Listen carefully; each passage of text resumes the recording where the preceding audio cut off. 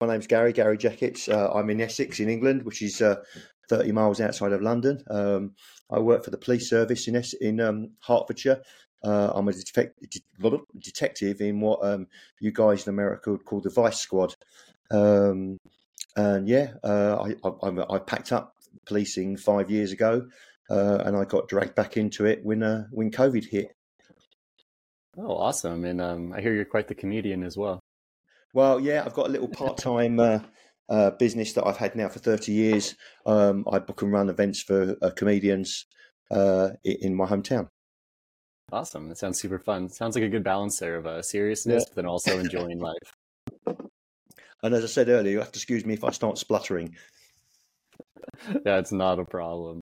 Let's just jump right into it. You've done Grand to Grand a few times now. So how did you get involved with Grand to Grand, and how many times have you Yeah. done it? Why do you keep coming back? Right. So 2013, I always have to have a goal in mind. Otherwise, training just doesn't happen for me. I have to have something in the pipeline. And sometime in 2013, like a lot of people, I saw a YouTube clip of Grand to Grand, and and then before I knew it, I'd pressed the enter button for 2014. Started chatting online with a group of some more English people. I didn't know any of them at the time. We all realised that we all lived in and around the London area. Excuse me. And we decided to meet up on a place called Box Hill, which is quite a famous little area in England because it's incredibly hilly. It's not a hill, trust me, it's a mountain. They should call it Box Mountain. And we all met up there one, I think it was Sunday afternoon, including Tess. Tess came along as well. And yeah, we started a little club called the Box Hillers. And we all did G2G 2014. And yeah, that's where it all started. That's awesome. It's fun to hear these stories of people that have either connected before Grand to Grand or after Grand to Grand and continue to stay friends because it is all about community. Yeah, we've all stayed friends ever since. We do races together still to this day. Yeah, it's super fun. I guess when you spend a week out in the desert suffering and having fun, you grow pretty close to people. Yeah, of course. Yeah. And that's one of the things that attracts people to G2G. You know, my once I do a race, I only do it once, unless I DNF, which I've done 129 ultras, so there's been a few DNFs in there, and I only go back if I DNF. I think G2G is the only multi-day race I've done more than once. I've been back and finished it 4 times. It's an ongoing joke. There's an old bloke. I don't think you've interviewed. I mean, you might have interviewed him already. Vincent from Trail Toes. He's incredibly old, incredibly slow. He waffles on all day about how he's going to kick my ass. He never does. Every time he goes back, I have to go back and try and keep up with him. I think he's finished it 5 or 6 times. And I've told him I'm younger than him. Eventually, he will drop dead, and I will catch him up. Yeah, I guess that's one way to win, right? You just win based off biology. And yeah, I say there is so many reasons why I go back time and time again. I've made loads of great friends who have done the race, but also the volunteers, the organisers, the people in Kanab itself. It's just, it's a fantastic place. Yeah, exactly. I think the volunteers and all the people really just make the event. Like, yeah, it is fun to go run through the desert and it's beautiful, but just the relationships you make with people and spending that time together is just, you can't really put a price tag on that. Yeah. Have you spoken to Vince yet? No, we're going to talk soon. I'm excited to speak with him. I think it'll be fun. Oh yeah, he'll probably have a dig at me as well. Don't worry. I'll pull it out of him. Make sure he makes fun of you. Let's talk about what I don't know. I like to call type 2 fun, where you go out and do something that is a little painful, maybe really hard, but it's also really enjoyable. And I would consider ultra running type 2 fun, where it is fun to get out and see things, but at a certain point, it can be very hard and painful, but it's also really enjoyable. So, like, what are your thoughts about that? Like doing things that are challenging but also really fun. Yeah, I mean, gone are my days. I mean, I've been doing ultras and marathons for 40 odd years. Yeah. Well, 39 years. Gone are my days of being doing able to do 320, 325 marathons. Now I'm just happy to finish alive. So to me, it's all about the camaraderie, taking part, and seeing some amazing sights around the world, and just having fun. I'm just in it to finish now. Yeah, I think that's like a really important part because I think especially when we're younger, we get all wrapped up in like I want to like PR everything or run really fast or do this or that or prove something to the world. But really, it's like I don't know, just go out and have a good time out in the desert with friends and challenge yourself for sure, but also like I don't know, really appreciate where you are and who you are with. Yeah, I mean, when I did it in 2000 my God, what year we're in now? I think it was 22. Yeah, 2022. We were coming to the end of, I don't think it was the last day, but the penultimate day. And Colin pulled alongside me in his fancy truck and started asking me, what do I focus on? How do I keep going? And at the time, I was so knackered, I don't even remember what I answered actually. But it's, yeah, just to finish. And what I do is I focus on the person in front of me, and just keep going. The DNF is not an option. Yeah, I like that. I guess how many ultras have you done? You said 140? 129. 129. That's quite a few. Yeah, I think it's 11 multi-day races. I've done 3 Ironmen, a 6-day race, a 4-day race, 48-hour track races. I just like to push myself. Yeah, why do you enjoy the process of challenging yourself like that? Because it is like it's a lot of like time of your life, right? To spend all the time Yeah, training and then going to races and yeah. everything. So like I've got this why continue? terrible. I'm a stubborn old git. Before my first Ironman, my partner at the time, I was watching an Ironman in Lanzarote, and I was just blown away by it. And I said to my partner at the time, I said, "I'm going to do that." She said, "What do you mean you're going to do that? You can't swim." I said, "That's not a problem." 6 months later, having not been able to swim 50 meters, I finished my first Ironman. Don't ever tell me I can't do something, because I will. I think Vince just texted me and told me that you can't complete another Grand to Grand. Has he really? No. No, I think that is fun though to push yourself out of your comfort zone and do something. And a lot of people that run Grand to Grand are that way, where they've maybe never done an ultra marathon or maybe not so many back to back essentially. Hmm. And it's fun to challenge yourself because you learn a lot about yourself personally, but then also other people and just how the world works. And it's really motivating. G to G is doable. Anyone can do it. I don't care what they say. If you can run a marathon or a half marathon, if you prepare properly, and G to G is all that knowledge. It's as people say, it's 90% mental and 10% mental. It's not about running. It's when I did my first one, I must have annoyed the hell out. Not for my first G to G, but my first multi-day ultra in the desert, which was in Morocco. I must have annoyed the hell out of everyone because I must have asked 1,000 questions, because you just don't. If you've never done it before, where do you start? You just don't know. Yeah, that's very true. And it's so different than, say, running like a road marathon or something where it's relatively catered, where there's aid stations the whole time. You're in a very controlled environment. There's no traffic. Everything's just kind of laid out for you. But at Grand to Grand, especially with the self-supported, it's you get to plan all those things out, plan your nutrition for the week and your foot care and skin care and sleeping and all these different things. And they, there is a lot of information and a lot of planning and testing and training. Yeah, yeah. And it Yeah. is. It's just prep, prep, prep. You see people the first time they go, and they've got like everything but the kitchen sink and a fridge on their back. I'm not going to mention their names, but some guys who I did it with in, I think it was 16. We tipped their bags out before the race to see what they were taking. I mean, they had spare trainers, they had 6 tops, they had like 3 weeks worth of food. It's just knowledge. It's all it is. Knowledge and prep. Yeah, I feel like, I mean, we talked about this in other podcasts previously, but the whole like kind of testing your gear out in training can make a big difference. And Yeah, kind of learning to be okay with being a little dirty because obviously during Grand to Grand, you're not taking showers and it's a dusty, dry, like, hot environment. You kind of have to learn to be okay being a little grungy and a little dirty. And that's part of the fun, in my opinion, is you can go out mm, and just kind of live naturally for a week and not have to worry about how bad you smell. yeah. I get that. I mean, some people just can't do that. You know, they have to have a hotel and a shower at the end of every night. That's there's nothing wrong with that. But you know, if you want to do G to G, that's not going to happen.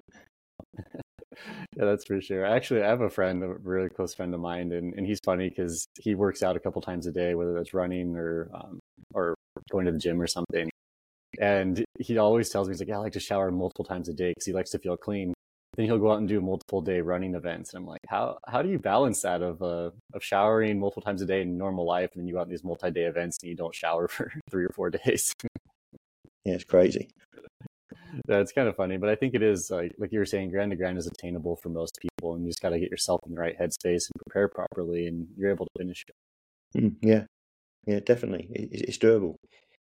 Yeah, for sure. So let's talk about training because with all the ultras that you've done, the multi-day races and Ironmans and stuff, it's a lot of time training, a lot of time out on the pavement or out on the trails doing things. And so how do you, I don't know, not get burned out? Because a lot of people, I think, take training very seriously, which can be good, but it can also be really bad because if you're just very serious about your training, it's like it stops being fun and it's almost like another chore, another thing on your to-do list. So how do you Yeah, keep it yeah, fun and definitely. enjoyable?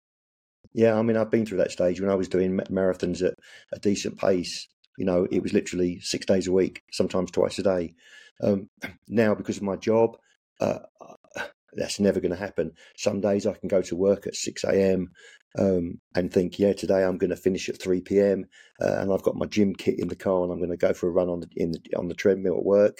Um, 16 hours later, I'm still at work sitting at my desk because we've got a prisoner. You know, even 24-hour shifts. Um, and so, you know, my training is horrific at sometimes. Um, and it's very, very difficult for me to plan. Um, and now it's a case of quality rather than quantity. I just try and make sure that I do one long run a week. And if I don't train at all for the rest of the week, so be it. Um, you know, once you get to 59, 60, the body can't take 16-hour days at work and training.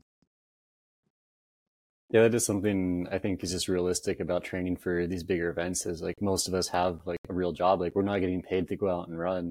So it's like, Mm, how do we find that work-life balance and also go out and, I don't know, go do a race because it's a yeah. lot of time and effort and everything. And if we push too many things aside and only focus on running, that balance kind of goes away. The funny thing is though, I can do a 16-hour shift at work and still be fine and dandy. And some of the youngsters are sitting there blowing out their backsides, moaning that they've done a 10-hour shift and they're tired. And I'm looking at them thinking, well, I ran a marathon yesterday and I'm at work today and I'm doing 16 hours. Sorry, what? Yeah, you definitely have like kind of showing the young bucks what's up. Yeah. Yeah, but how do you like personally do you keep your training fun? Like do you like make it kind of gamey and just like make a game out of it, or do you just know you have to do it so you go out and do it? What do you do? Um, I try and enter in the UK. There is a hell of a lot of really low key marathons. They'll be midweek, and there'll be 20, 30, 40 people. So I try and enter a race as a training exercise, just to purely make me do it. And I find that much more fun than going out and doing 3, 4 hours along the local seafront on my own. Yeah, I would agree with that. Like, and like you were saying too, like setting a goal, like whether it's a marathon that's once a month or whatever, it like helps keep me on track personally with my training versus having a goal, say 5 months away, and then what's the word like just cramming all the training in at the end of the end of the cycle. And then it's like, okay, 2 weeks before the race, I'm finally gonna do a long run. Then I have a terrible race. But having like smaller goals on the way to a larger goal can be very beneficial for most people. Yeah, Yeah. yeah. I just um, I listen to a lot of comedy podcasts in my ears, and to be quite honest, it's the only time I get to actually sit and run and listen to them. So that keeps me occupied. Yeah, I do that a lot too, especially just on long days where a lot of people listen to music and it's like, yeah, it's fun for a minute, but like a good long podcast, whether it's funny, educational, or whatever, it can be a good way to like break up the time because I think at a certain point, it's like when you're out there for 4 or 5 hours or whatever, that's a lot of time to be outside and just listening to music the entire time. Like, it can get really monotonous, but like either maybe even having a friend there or something with you too can be fun. You can just chat about stuff in miles and time really goes by fast. Yeah. I mean, up until 3 years ago, I had a dog that was just a great runner, and he used to come with me. He'd quite easily plod along for 20 miles, and that made it fun. Sometimes though, I even found myself talking to him as if he was a human, which I think is just a bit crazy. You say that's crazy, but I would say running ultra marathons is a little crazy too. Yeah, true. Especially multi-day stage races. No, the other day, my brother's girlfriend actually texted me, and she wanted to get into trail running, and I think she was a little nervous about it Mm-hmm. because she just kind of follows like road running, where it's very competitive and serious all the time, where people are going to go out and run like say Boston Marathon or London Marathon or whatever. Like they're very serious about their training and track their numbers, and it's like go run fast. It seems like all the time, but I think what I told her about trail running is like go out there and just have a good time. Like she lives in Las Vegas and it's a city, but there are trails and mountains nearby. And I told her just to go out and like maybe run for a couple minutes and hike and look at things and just like run a little bit again, like whatever, just go out there and have a good time. And that's the most important part, especially when you're starting out, is to make sure you actually enjoy it. And like, I think a lot of people get turned off on running because they just go and like, I go hammer on the treadmill or I go out and run the roads. And like, those things aren't that enjoyable in my opinion, but No. actually going outside and seeing things and just enjoying the time out there versus worrying about the mileage or the time on your watch is the most important thing. Yeah, I mean, I'm lucky in that behind our house, the next block down, we've got a very large forest, so I can go there, and then I can go half a mile the other way, and I'm on the local seafront. So I've got 2 good running routes. That is pretty fun. It sounds like you have some variety there. Like one day you want to just go run on the beach and look at the ocean or hear the ocean, you can, or you can go out in the forest and do your thing. Yeah, exactly. Yeah. The only problem from where I live is probably the flattest place in the UK. A street curb is considered a hill.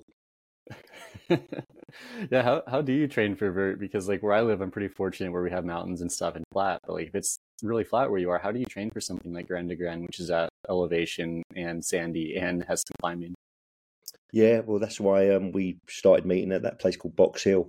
I mean, it's a good 2-hour drive for me, but there is plenty of places for me to do hill climbing, and very good hills, but it's a fair old drive.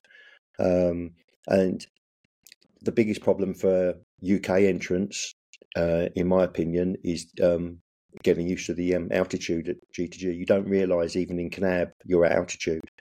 And that was the biggest shock. The first time I did it, I think it was 3 days before the race, a couple of us put our backpacks on and thought we'd go for a little jog up to the top of, I think it's called K Hill. I mean, Tess might correct me, but it's behind Kanab. It's like a hilly range with a big K on the top, and it's tradition that you go and run to the top of that. We got about 400 yards and had to have a sit down. I'm thinking, this is ridiculous. We're just about to run 175 miles for 6 days in a mountainous area. We haven't even got a full backpack on. We've got 400 yards and we're laying on the floor. This is not right. And it was only then that, I mean, no one told me. I didn't have a clue, that Kanab was at altitude. And it takes a good 2, 3, 4 days to acclimatise to it. So if any English runners doing G2G for the first time are listening to this, get there Monday, Tuesday. Don't leave it till Thursday because it will bite you on the arse. Yeah, that's a really good advice. Like at Kanab is 4,000 feet, which is maybe 1,500 meters or something. Yeah. And when you're living at sea level, like that's a big difference. And then plus like the final stages of Grand de Grand are up a lot higher as well. Yeah. No, that's the biggest advice I can give any UK runners. Yeah, and I guess like speaking specifically about the UK, like not that I'm an expert by any means on where you live, but it's a lot more wet and cooler and cloudy. Where at Grand de Grand, like for the most part, you're pretty exposed out there, the sun, and the air is really dry. Like there's Yeah. almost no humidity out there unless it's raining. Hmm. Yeah, I mean, the good thing is G2G's at the end of the British summer. Okay, the British summer's not that great. I mean, it's the only place in the world where you can have 4 seasons in one afternoon, and one day. Um, but yeah, I personally didn't find, even though I burnt myself to pieces on 2 occasions, I think. I don't mind the heat. To me, the hotter the better. That's not an issue for me. It's acclimatizing to the altitude. Yeah. So Uh, oh, go ahead. no, go on. Sorry. I was just gonna say, like, besides arriving early, do you have any other tips for dealing with altitude? No, I don't think so. I mean, we got told off because we started experimenting with some tablets we bought at the supermarket that apparently help against altitude sickness. We got Garth Reader, the commander in chief of G2G, as he always says, follow the rules. He said that wasn't advisable, so we stopped doing that. It's just get there as soon as you can and go and practice walking up that hill, K Hill. Yeah, I think the like just going and testing things out is really good advice because as you go up in altitude, like your pace is going to change a little bit. And like maybe just because you could run a certain pace back home at sea level, it's going to change drastically when you're at elevation or when you're carrying a pack and then also dealing with the dry air as well. And the other thing people need to do, and I don't teach people to suck eggs, but is practice walking, because I don't care who you are, you will walk. So yeah, practice with the kit you're wearing in G2G, walking, be it speed walking. You know, because you're going to be doing some walking, you need to practice it. You see people that think they're going to do the first day in 3.5 hours. You're not. You're going to do it in 8 hours. Yeah, let's talk a little bit more about that, like the specificity there, because like there is a lot of walking and a lot of hiking when you're going up these mountains and stuff. Because just because you can run like whatever hill without a pack on, you're gonna add 20 pounds to your back. Like that's Mm. a lot of weight there. And also a lot of people are using poles, so like practicing with your poles and everything, I think would be very beneficial for something like this. Yeah. I am the big. Everyone will tell you, and they all take the mickey out of me. I detest poles. I am the king of no poles. There is a guy that organises races in England. They're really, really tough races, absurdly tough. Hardly anyone ever finishes his races. Um, but he doesn't allow poles. No poles. Yeah, if you're going to use poles, practice with them. Don't take them for the first time on G2G. You got to practice with them. I just don't like them. I find them a hindrance. And yeah, it's just one more thing to worry about carrying. Yeah, so thinking about gear and what you're carrying, and earlier we were talking about like the stuff that people brought that was a little over the top, like stuff that was not really necessary. But did you have a big learning curve when you were packing your bag and getting ready for the race? Um, Not really, because I mean G2G was not my first multi-day ultra. Um, I mean, when was my first one?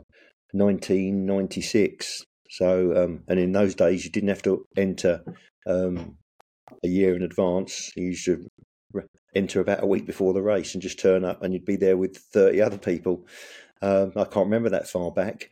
Um, yeah, it's just wherever you can. Say it's all about whatever weight you've got on your back is going to bite you on the bum. So just keep the weight down. Even if it's, I mean, some people go to extreme. They start cutting corners off of packets, cutting things in half. I don't go to that extreme, but yeah, just try and take as little as possible, um, because all that weight is on your back, and the first couple of days, it's tough because it's bloody heavy. Yeah, I think at a certain point there's a lot of diminishing returns, and we've spoken about this on prior shows. But like for example, you could bring a very heavy sleeping bag. You might be really warm at night and very comfortable, but having to haul that around every day for a week is not the most enjoyable thing you can do out there. Yeah, I it's funny because if I've got a room upstairs where I keep all my kit, I can tell you now, if I went up there now, I'd find hydrated food packets with my race number on it from 2020.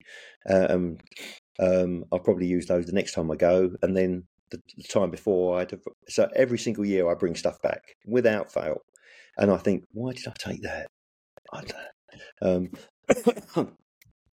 I've done a lot of experimenting with my food, which again, that is a massive thing for some people. I'm quite lucky in that I've got a strong stomach and I can eat most things, and I don't find food an issue. But to some people, that's really important. And again, don't practice with your food at G2G. Do it beforehand.